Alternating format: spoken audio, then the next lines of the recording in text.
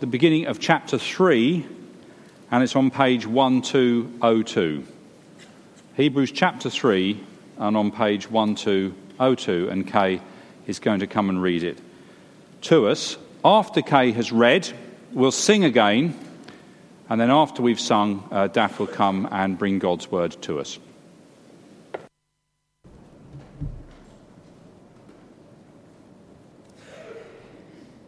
Therefore, holy brothers and sisters who share in the heavenly calling, fix your thoughts on Jesus, whom we acknowledge as our apostle and high priest.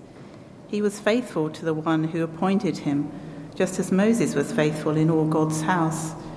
Jesus has been found worthy of greater honour than Moses, just as the builder of a house has greater honour than the house itself.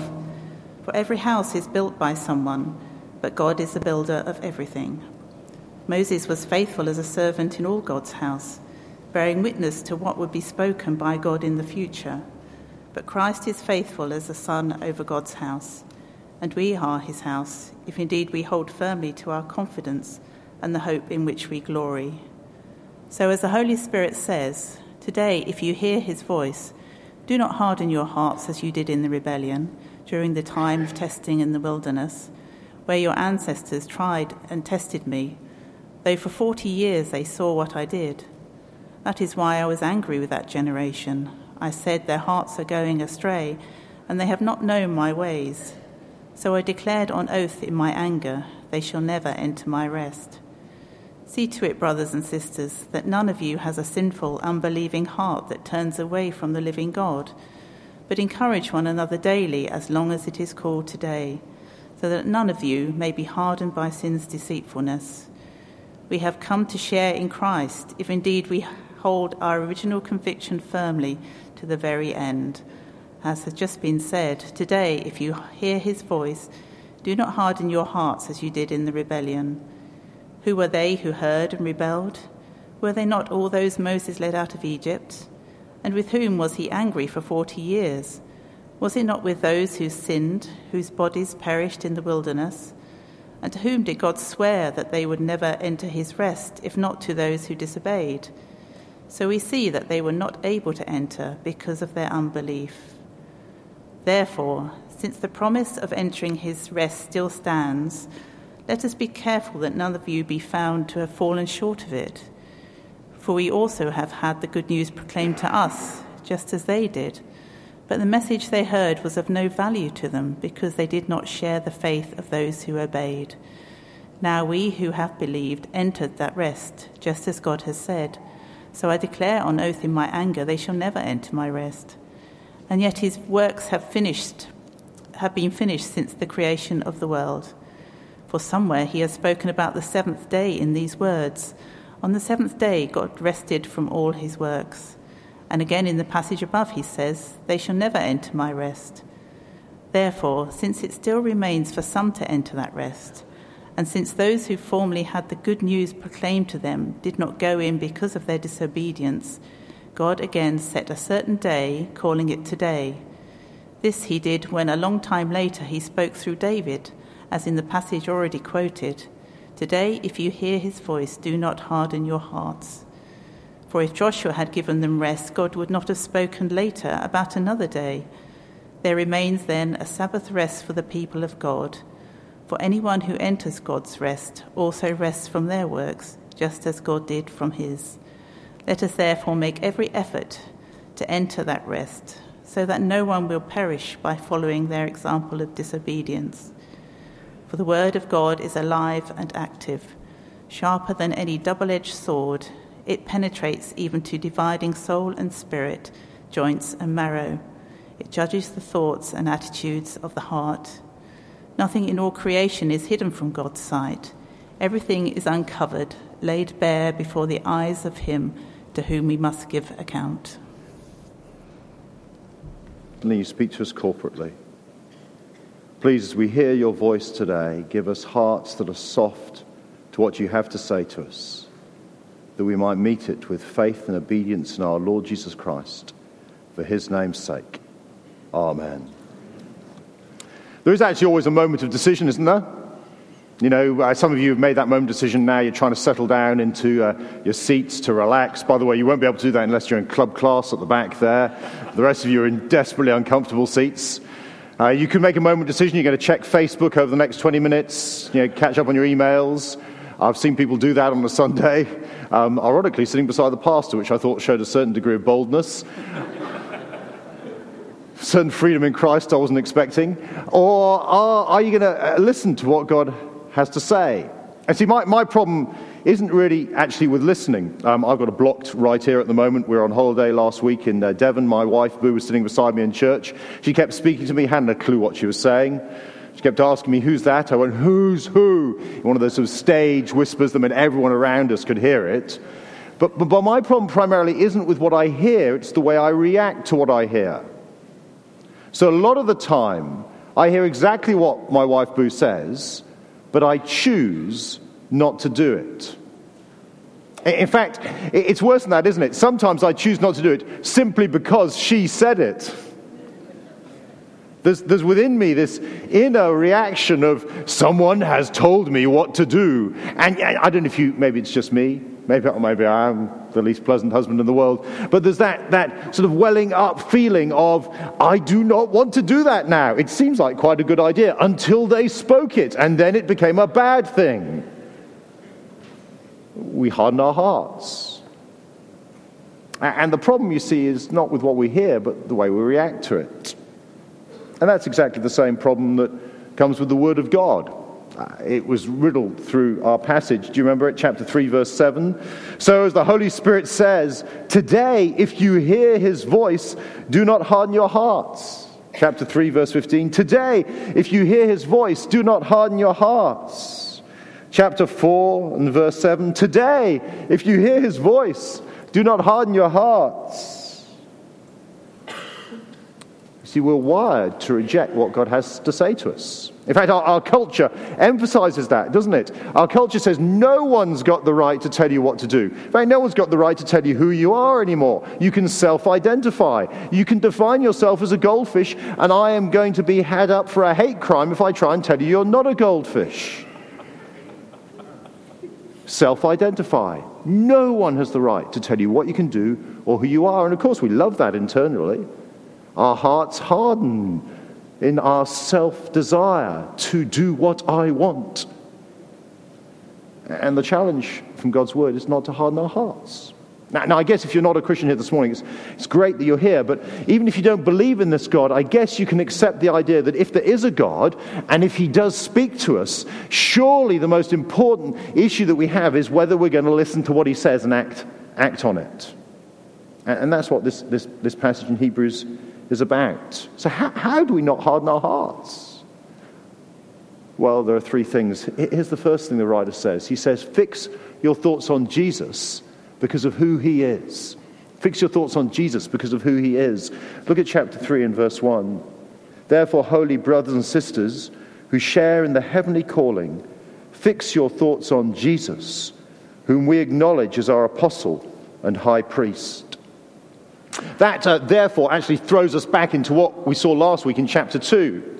We saw how the Lord Jesus, though he was higher than the angels, became a man so that he could call us his brothers and sisters. We're now holy brothers and sisters. Jesus is unashamed of us. If you're a Christian here this morning, the Lord Jesus Christ is not ashamed of you. You might be ashamed of yourself, but he is not ashamed of you. Because of what he's made you. You see, he is your apostle. He was sent by God to be your high priest. And we saw in chapter 2 what that meant. That Jesus took on flesh and became one of us so he could go to the cross and defeat the devil. Smash death for us at the cross. So that he could be one who suffered in our place. Atoning, taking God's punishment for our sin. So that now we are totally cleansed if we follow the Lord Jesus Christ. We stand before God with a purity that is given us by him. So you might be ashamed of what you did last week, but Jesus has cleansed you, so he's not ashamed of you. And more than that, we saw last week that Jesus took on flesh and lived as a human so he could help us as we are tempted. Because he knows what it is to be a human and to obey God in heaven day by day. What a battle that is. And so you might be ashamed of the way that you've fallen into temptation last week, or maybe just through the way you've been such a battle to live for Jesus day by day. But he's not ashamed of you because he knows it's tough. That's why he came to die for you and to cleanse you. That's who you are. Therefore, holy brothers and sisters, fix your eyes on Jesus, the one who's been sent for you and the one who's made you through his high priestly work pure before God. Even more than that, the writer says, the one who is the best of the best in the Bible. Have a look at verse 2. He was faithful to the one who appointed him, just as Moses was faithful in all God's house. Now, of course, Moses was a huge deal for the first people who heard this. It's not really a letter, Hebrews, it's more of a sermon. Who heard this sermon in Hebrews. Because they were Jewish Christians. And Moses was the big Jewish leader of the Old Testament. He'd led God's people out of Egypt in the Exodus. Moses had been given God's law at Mount Sinai. But compared to Jesus, well, look at the comparison. It comes in verse 3. Jesus has been found worthy of greater honor than Moses, just as the builder of the house has greater honor than the house itself. See, Moses in the end was just one of God's people, but Jesus is the one who makes God's people. In fact, the writer says in chapter 4, now you mention it, Jesus is the one who made everything. Moses' job, says the writer in verse 6, was to point forward to Jesus. But Jesus' job, we'll look down at verse 6, but Christ is faithful as the Son over God's house.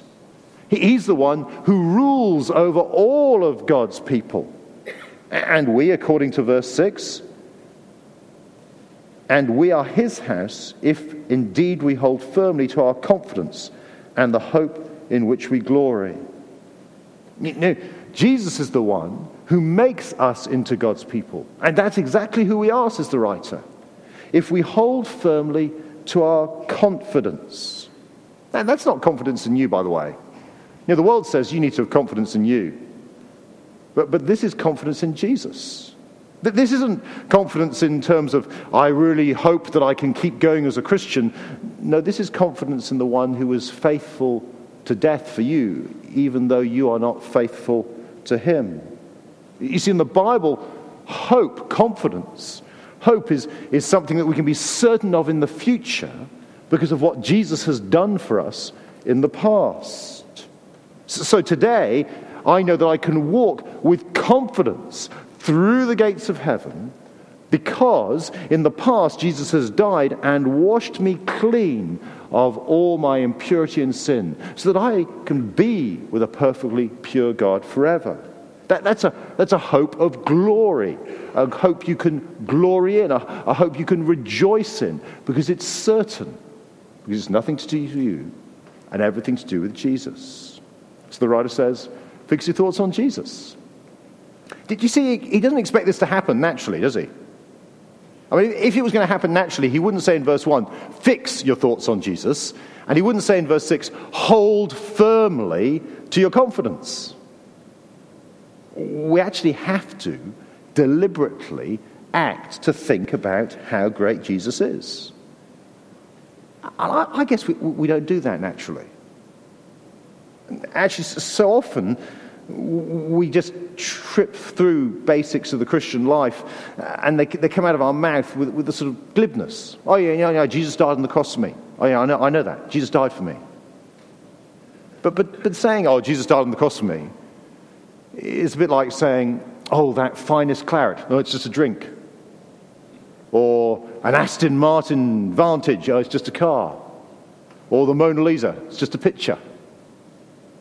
Whereas what the writer is wanting us to do is to see the beauty of the Lord Jesus and to fix our eyes on him. And so often we're like, I don't know if you've ever taken your kids when they're younger to an art gallery, the National Gallery, think it should be educational, all those pictures. Yeah, I can take my boys to the National Gallery, and this is them going to the National Gallery when they're younger. Yeah, horse, dog, person. Can we go to the gift shop now? It's what we're like in the Christian life. Whereas what the writer wants us to do is just stop. Look, Hebrews is like a gallery with picture after picture of Jesus. Look, here he is. He's become a man, so he knows what it is to be tempted, so he can help you. And here he is. He's on the cross. He's smashing the devil for you. And therefore you're set free from the fear of death. And look, here he is. He's shedding his blood for your sins, so you're perfect. Will you just pause for a moment and fix your eyes on Jesus? Just slow down. The gift shop can wait. Fix your eyes on Jesus. If you're not a Christian here yet, by the way, that's what we want to love to help you do. It's why we're doing this thing called Word One-to-One. It's just fixing our eyes on Jesus, really. It's reading an account of Jesus' life in John's Gospel. You get to do it with a mate, or if you haven't got a mate here who's a Christian, you can risk coming and asking me to have a coffee with you. And just over half an hour in a coffee, we look at an account of Jesus' life. And we just read it together. We try and help you look at Jesus. Because really, he is the best news in the world. That's the first thing. If you're not going to harden your heart to God's word, you've got to proactively fix your eyes on Jesus because of who he is. Here's the second thing. He says we need to encourage one another because of who we are. You see, God's people have a history of not listening to him. In fact, the Old Testament is like a history of God's people hardening their hearts to his word.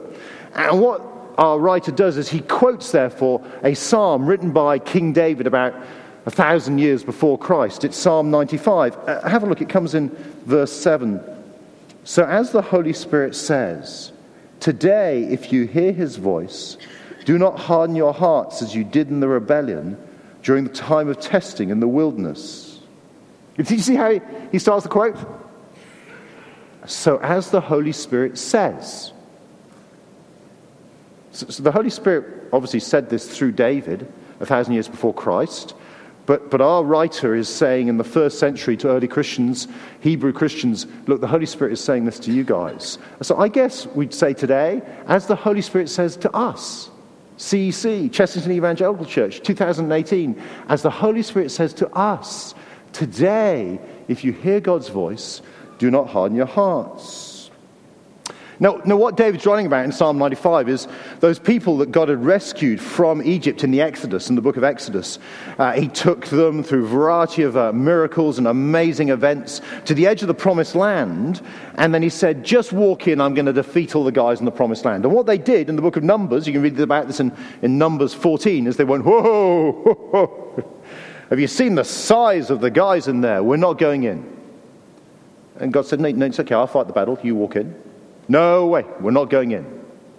They harden their hearts. In fact, that's exactly what David says the issue is. Do you see down at verse 10 in that quote? I said, their hearts are always going astray, and they have not known my ways. Right in the core of their being, that their hearts, the core of their thinking, their loving, their will, they were always going away from God's word. And so God said, walk into the land, it's okay, it's your land, a land flowing with milk and honey, the promised land I'm giving you. They said, not on your Nelly, have you seen the size of those blokes? We're going to lose. And the result was disastrous, verse 11. So I declared on oath in my anger, they shall never enter my rest. They won't go in to enjoy the rest of that promised land, says God. If you don't want to go in, not going in is what you'll get. And therefore that generation wandered round the desert for 40 years until they died out, and it was finally their children who got to go into the promised land. And what the writer is saying is, hey guys, that's exactly what we're like. We have the same sort of heart.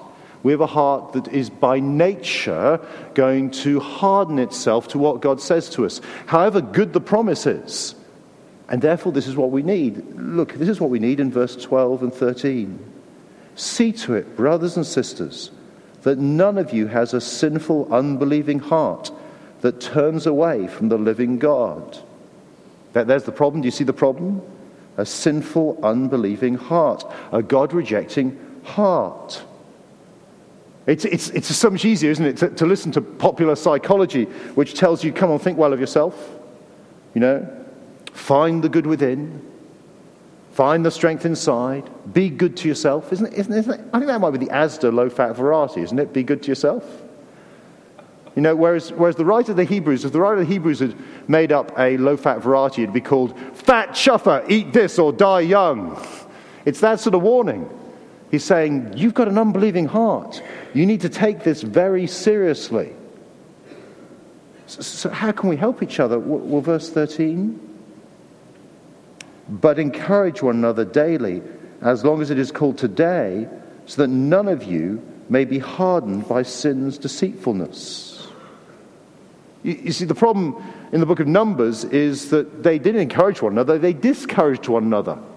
So in Numbers 14 and verse 36 we read, so the men Moses had sent to explore the land, who returned and made the whole community grumble against him by spreading a bad report. No, we need to be not like them. We need to encourage one another. We need each other. Did you see why? Do you see the repeated phrase in verse 12 and 13? Have a look down again. That none of you has a sinful, unbelieving heart. That none of you may be hardened in sin's deceitfulness. Not one, full short. Not one of you. And you see when we need encouraging, how we need to encourage one another? Verse 13, daily, as long as it's called today. I love that. It's a great phrase, isn't it? What's today? It's today. What will tomorrow be when it comes? Oh, it'll be today. Day after tomorrow, when we get there, that'll be today as well. As long as it's today, called today, we need encouraging. That'll be every day then. All the time. Encouragement. Daily. It's a bit like the American Marines in the old war films. We don't have too many sort of classic old war films anymore because we worked out that war was bad and therefore we kill aliens to try and invade the world instead because that's more politically correct. But in the old war films, the Marines, the great thing was we're not going to leave anyone behind. No one gets left behind. That was what they'd say. So you're in battle and someone's wounded. We've got to get Jim to the ship. We can't leave him behind. And you carry him all the way to the ship. No one gets left behind. But that's the church. That is the church. Is that how you came in this morning? Is that how you saw yourself? I'm here, and I'm part of a team, part of a group, part of a family. And my job is we're going to encourage one another. Because it's today. I think today's called today. Yeah, it's Sunday, today. We need to encourage one another. So I want to ensure that all you guys, you keep going with Jesus and your heart's not hardened. And all you guys, you keep going with Jesus. We're here for one another. And I wonder who was sitting next to me last week. Are they here? They're not here. Perhaps they need encouraging today. We've come to bind up the wounded and to carry them along in following Jesus and to speak a word of encouragement to the person who's struggling, to say something kind to the person who's downhearted. That's why we're here today. We're here for one another. It really is primarily not about what I've got to say to you. It's about what God says to you, and then we say to one another. We're in this together. That there's a mutual care and responsibility. That is my pledge to you as a pastor. My pledge to you as a pastor is that I will do everything within my power and strength to see that you do not have a sinful, unbelieving heart. I want to encourage you. But it's not just me, it's all of us. Encourage one another daily as long as it's called today. But because you see the monster within in verse 13 again? How is it described? Sin's deceitfulness. We've got an aggressive power in our heart and he doesn't play fair. He's a liar. He's deceitful. And the biggest lie of all is really you know best. No. He's been telling it. Sin, since Genesis 3, has always told us that we know best. No, really, you know best. You're too tired. You know best. It's been a busy week. You know best. Kids got to go to sport on Sunday morning. You know best. You know best. But actually what we need to do is point each other to the truth that we see in verse 14, that we share in Christ. That we're people who have a wonderful confidence that Jesus has done everything for us, so we must cling to him, hold firmly to him. And no one's above needing this encouragement. Look at verse 16. The writer points us out. And who were they who heard and rebelled? Were they not all those Moses led out of Egypt? Don't you think sometimes that the Christian life would be easier if you'd seen a few more miracles? Yeah? That just with a bit more sort of splendidly magnificent going on in your life, and you think, I follow Jesus, I'll be much more obedient, you know. These people says our writer, they were there. They'd seen the Nile turn to blood. You know, they'd seen the frogs and the gnats, they'd seen the hailstones the size of footballs, they'd seen all the plagues, they'd seen the darkness. They'd been there on the morning that they woke up to the screams of every household in Egypt as every firstborn son of the Egyptians was put to death. Can you imagine the noise? They then walked out, they've gone through the Red Sea, piled up on either side, watched it smash down on the Egyptian army. They've snacked on manna and quail. They get to the edge of the promised land and they go, no thanks, not going in. You could have been a Christian for the last 355 years. You'll be sitting on the back row if you are. 355 years. You still need encouraging today because it's called today. Because look at what they'd experienced. And verse 16 says, all of them rebelled. There were only a handful of the Israelites who didn't rebel at that stage. However long we've been a Christian, we need encouraging. I need encouraging. Just because I get paid to do this, it doesn't make it easier. Encourage one another because of who you are. And lastly, make every effort to enter rest. And I'm going to change the title, make every effort to enter rest, because finishing matters.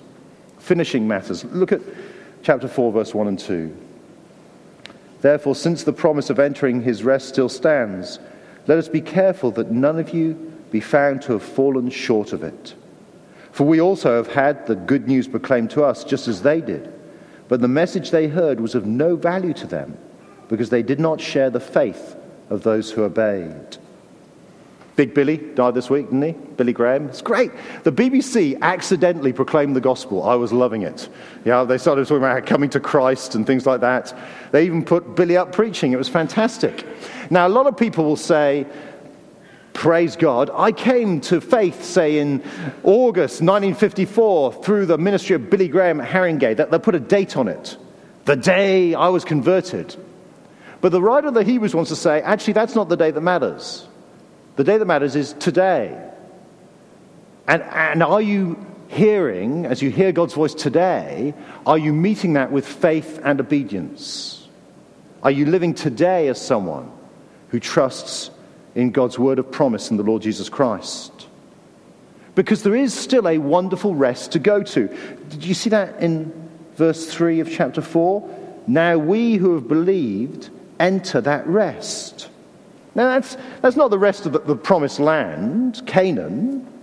No, the Israelites didn't enter that rest in Numbers 14 because they rejected God. No, there is another rest, says the writer, a rest that promised land pointed to. In fact, it's a rest that we heard of from the beginning of the Bible. Have a look at verse 4. What does he say? For somewhere he has spoken about the seventh day in these words. On the seventh day, God rested from all his works. In other words, when God finished creating the world, he enjoyed rest. That didn't mean that he sort of put his feet up and did nothing. It means he enjoyed the world he'd made. Especially he enjoyed his relationship with the pinnacle of his creation, human beings. God was saying, yeah, I love this. I'm loving them. I love this world. They're loving me. This is rest. This is great. So when the Israelites refused to go into the promised land in Numbers 14, they weren't just rejecting Canaan, they were rejecting God's future promise for actually a perfect rest to come. Because, of course, if you know your Old Testament history, later that second generation under the leader Joshua did go into the promised land. But that wasn't perfection. So much so that we've already seen David, 300 years after they go into the promised land, writes a psalm saying to the people there in Canaan, look, today if you hear God's voice, don't harden your heart because you might miss out on rest. Not this land we're living in, but something better than Canaan. Well, what is that? Well, look at verse 9, the writer tells us. There remains then a Sabbath rest for the people of God. For anyone who enters God's rest also rests from their works as God did from his. There is, says the writer, a Sabbath rest, a rest we can enjoy with God forever, a rest like he enjoyed on that seventh day, a rest where we enjoy a perfect world, where we have a perfect relationship with God, where we know him as he knows us, and we know his love for us in the Lord Jesus Christ fully and wonderfully and beautifully. Not rest as in terms of, the eternal sun lounger doing nothing, but rest as in terms of nothing to struggle with anymore. No more yearning, no more dissatisfaction, no more pain, no more suffering, no more death, no more tears. As a friend of mine rather beautifully put it, no more hankies, no more hospitals, no more hearses. Because we'll know God perfectly and be at rest. Now here's the issue. Do you want that? Do you want a world where all you know is everything you enjoy now exploded into infinity and eternity, and everything that brings you pain now gone forever? Do you want that? Is that a rest worth fighting for? A rest worth straining for? Because look what the writer says in verse 11 of chapter 4. Let us therefore make every effort to enter that rest, so that no one will perish by following their example of disobedience. Does this sound familiar again? No one, not one of us. Well, let's get us all there. Are you coming to rest? Can I help you get to rest? It was a happy day if you're a Scot yesterday. Slightly less happy if you're Welsh. Yeah, but did anyone see the rugby? Shame on you if you haven't watched the rugby. Okay, but in the rugby yesterday, Scotland beat England. And that brought a lot of joy to the Scots staying with us. Did you see the intensity of those games if you watched them? I mean, they were hammering into each other, for 80 minutes, putting their bodies on the line. Did you see the way they went about it? I mean, there was backslapping galore. Even when someone made a heinous error, the first thing his teammates would get round him and say, "Doesn't matter, mate. Yes, come on, let's go. It doesn't matter, let's keep going." When the Scottish bloke scored a try, all the replacements appeared to be on the pitch as he scored the try, congratulating him, almost before he touched the ball down. They were in it together. But there was only one moment that it mattered whether they had more points than the English. The moment Nigel Owens blew the final whistle. If England had managed to score a few more tries, or the Welsh had continued to come back against the Irish, the previous 79 minutes and 59 seconds would have been entirely irrelevant for the Scots if they had fewer points at the end. And do you know what they were putting all this effort and the strain in for? This Silver Cup, Calcutta Cup. They get to keep it for a year. That's what it was all about, and a bit of glory on the telly. Now, there is only one moment, says our writer, when it really matters. That you are meeting God's promises about Jesus with faith and obedience. The moment when you go to that final rest. So you've got to keep going. Today is the day it matters, because today could be the day you're going to be with Jesus. And tomorrow it'll be called today, and that'll be the day it matters, whether you're meeting it with faith and obedience. So make every effort, because it's the final whistle of life that matters. The final whistle maybe when the Lord Jesus returns that matters. And we're not doing it for a tin pot cup and a bit of glory on the telly. We're doing it for eternity in paradise. But if I came down to you now, can you imagine me turning up in your house on Monday morning? Come on, let's get the Bible out and read a bit of the Word of God. You'd think I'd gone bananas. Let's have a huddle at the back. Let's do let's all make it to life group this week and not get a bit too tired and jib out. Yeah? If I got that intense about following Jesus, you'd think, it's just not very British, is it? But that's what the guys, that's the sort of language that our writer is using. Make every effort, strive for. To get to rest. Let's all get there. Come on. We're all going to get there. Can I help you get there? Who was sitting next to me last week? Well, where are they? Come on, let's get a rest. Because it only matters on that day you stand before Jesus. And do you see God's weapon in encouraging us? It comes in verse 12. For the word of God is alive and active, sharper than any double-edged sword. It penetrates even to dividing soul and spirit, joints and marrow. It judges the thoughts and attitudes of the heart. Now, I don't know about you, but I reckon open heart surgery with a double-edged sword is not going to be a pleasant experience. And that's what God's word does to us. We hear his voice, he opens up our heart, he shows us our sin, and then we've got a choice, haven't we? Do I harden my heart, or do I admit that I'm like that and let him pour in the healing balm of his grace? That's what God does through his word. So often we want the feather duster of God's word. Oh, Lord, stop tickling me. Well, tickle me a bit more. I'll feel a bit better about myself. But he doesn't. He gets out the sword and goes, ha! And then we've got a choice. Either we go, oh, you're right. Okay, I'm sorry. I need Jesus. Or, stuff it. I'm doing what I want because I know best. God uses his word to open up our hearts. And it's much better to let his word open our hearts now and to respond by trusting him than to experience verse 13, which is to experience the day when nothing in all creation is hidden from God's sight. Everything is uncovered and laid before the eyes of him to whom we must give an account. You know, we might con our neighbor, we might con the pastor, but we're not going to con God about our hearts. And so the writer says, today, if you hear God's voice, don't harden your heart. Fix your eyes on Jesus because of what he's like. There is no one beautiful. There is no one better. And encourage one another because what you're like, we need each other to do this. I can't do this on my own. You can't do this on your own. And make every effort to enter rest because it's the finish line that matters.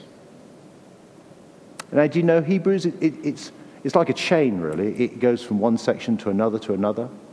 I love the way Hebrews does this, because look what the writer says next. This is the beginning of next week's passage, 4:14. Therefore, since we have a great high priest who's ascended into heaven, Jesus the Son of God, let us hold firmly to the faith we profess. In other words, make every effort, because Jesus has done it all for you. It's a beautiful bit of Bible logic, isn't it? Make every effort, because Jesus has done it all for you. So what do we need to do today? If you've heard God's voice, don't harden your heart. Let's pray together.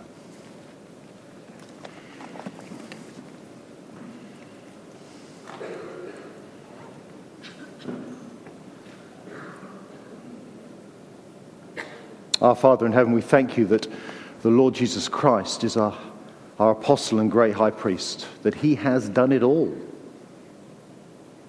We thank you that he is the one who has made us into holy brothers and sisters. He's not ashamed of us. He's made us into your people through his atoning death at the cross. Please help us to fix our thoughts on him. And help us to help each other to do that. To recognize how quickly we drift away from him and to encourage one another, to spur one another on. Because in the end, Lord, what we want is we want to see every single person here, every single person we know who trusts the Lord Jesus now, or maybe who doesn't trust the Lord Jesus now. We want to see them all enjoying rest forever with you. So help us, our Father, by the power of your Spirit, to not harden our hearts to your voice. For Jesus' name's sake. Amen. Well, I'll ask